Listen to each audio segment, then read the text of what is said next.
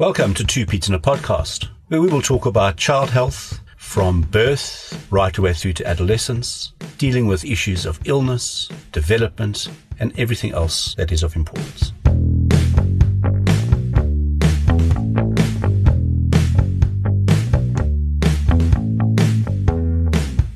Hi again, everybody, and welcome to Two Pete's in a Podcast. And we are finishing off with constipation. Not with constipation, we are finishing the topic of constipation.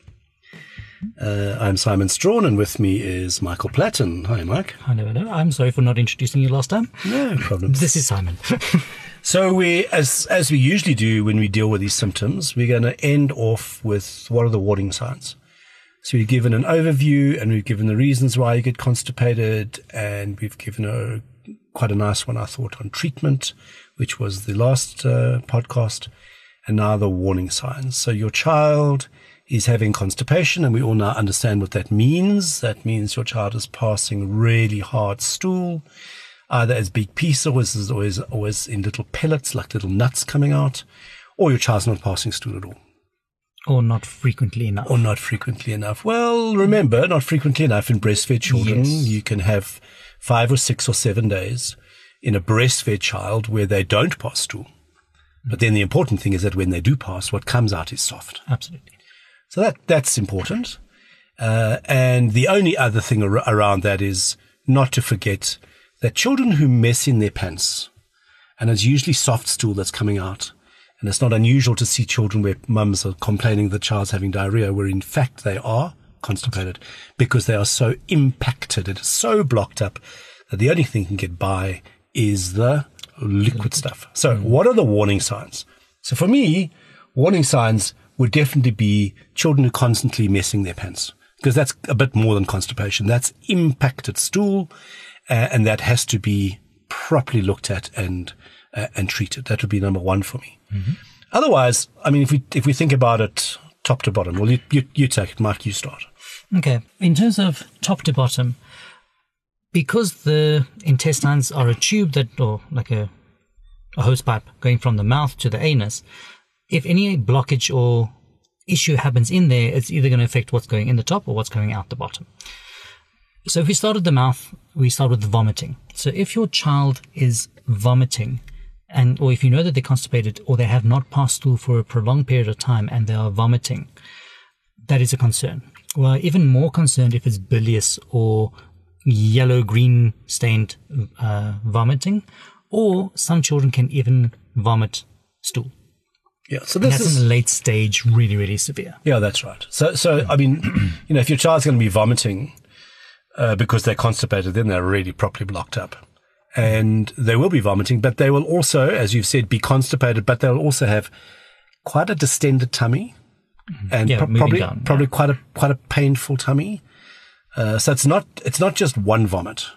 So it's a constipated child with a bit of a distended tummy who's vomiting, and also if that's happening, they very often are not eating particularly well either, and they're just generally off color, and then also complaining of tummy pain.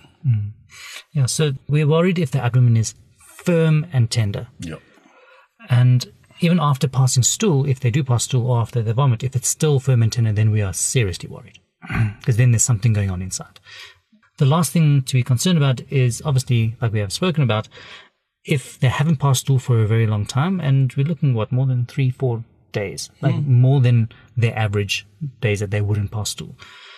If they are not passing gas, so we call it flatus, if they're not farting, that means that there's definitely an obstruction, because gas is the easiest thing to come out.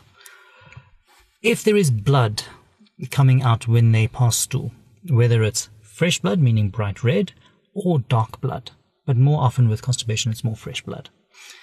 And if there's any abdominal pain that is not subsiding, despite proper treatment. And pain when they pass stools. They could have intense pain around the bum anal area. And that's generally, not always, but generally associated with the fresh bleeding that they have. Those are the things that would really concern us. And I think the other thing that concerns us is if your child is having recurrent constipation. So let's say your child is constipated and you at home are dealing with it, and you're having to do it on a regular basis. I think that's time to just have it checked out. And the other thing is if you've been to somebody to get help, and despite the treatment that's been offered, you're still battling, don't hang around with it. Just go and get it sorted out. Because this really, the impaction and the blockage can sometimes be so bad that medication on its own doesn't sort it out. And we need to go in and help. So I think those are the important. We go fishing for warning signs. Yeah, and I think what's important as well, just thinking now, is I quite often hear stories from parents where they've been told your child is sick and feverish because they're constipated. Let's just put that to bed. Constipation. I had that today. Yeah, I had it yesterday. That's why I thought about it. Constipation does not cause fever. If your child has a fever, it's from something else. Remembering, however, that bladder infections in young children, I was also going to bring this up, can often be caused by constipation. So if your child is constipated and sick with a high fever, whoever you go to, be sure that they also check the urine for any infection. Yeah. I think those are all the warning signs that we need to cover. Yeah, I'm happy. Yeah, so it's been a nice short podcast. Once again, apologies for it being so late, but we're up and running again. And we will be releasing our next episode next week. And we hope to see you then. Or hope you listen in. If your children have allowed you to, thanks for listening. Bye.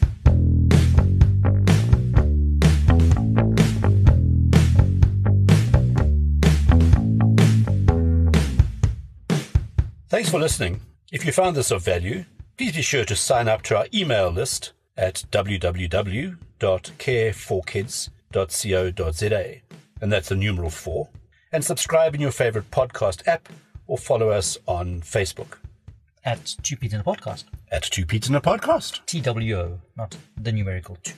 This is our disclaimer. The information we have given you in this podcast is our own personal professional opinion. We're giving it to you for your own information. Please don't use it to treat yourself or to treat anybody else. Rather, go and see your own medical healthcare provider and follow their advice.